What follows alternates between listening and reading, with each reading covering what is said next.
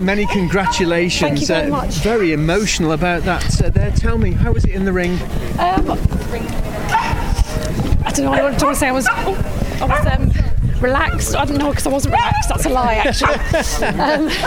It's great, though. There was a couple of people next to me with the Basset and the Beagle that we were having a bit of a laugh and a joke with, to try and get everybody else relaxed. Yes.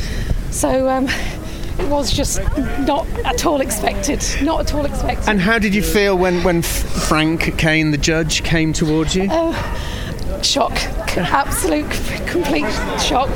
So, yeah, no, it's just a whirlwind at the minute. Tell me about Mike, very briefly. Obviously, he's Gilly's son. He's had a fantastic 2018. He's had just an awesome career with being number one dog last year.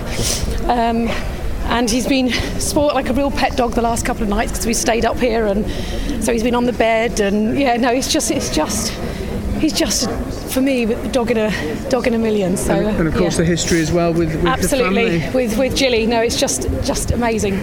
Just one person missing today, who's Wendy Doherty, who's co-owns him. So but yeah, I know she's watching in Canada. Many congratulations, Thank you Sarah. very much.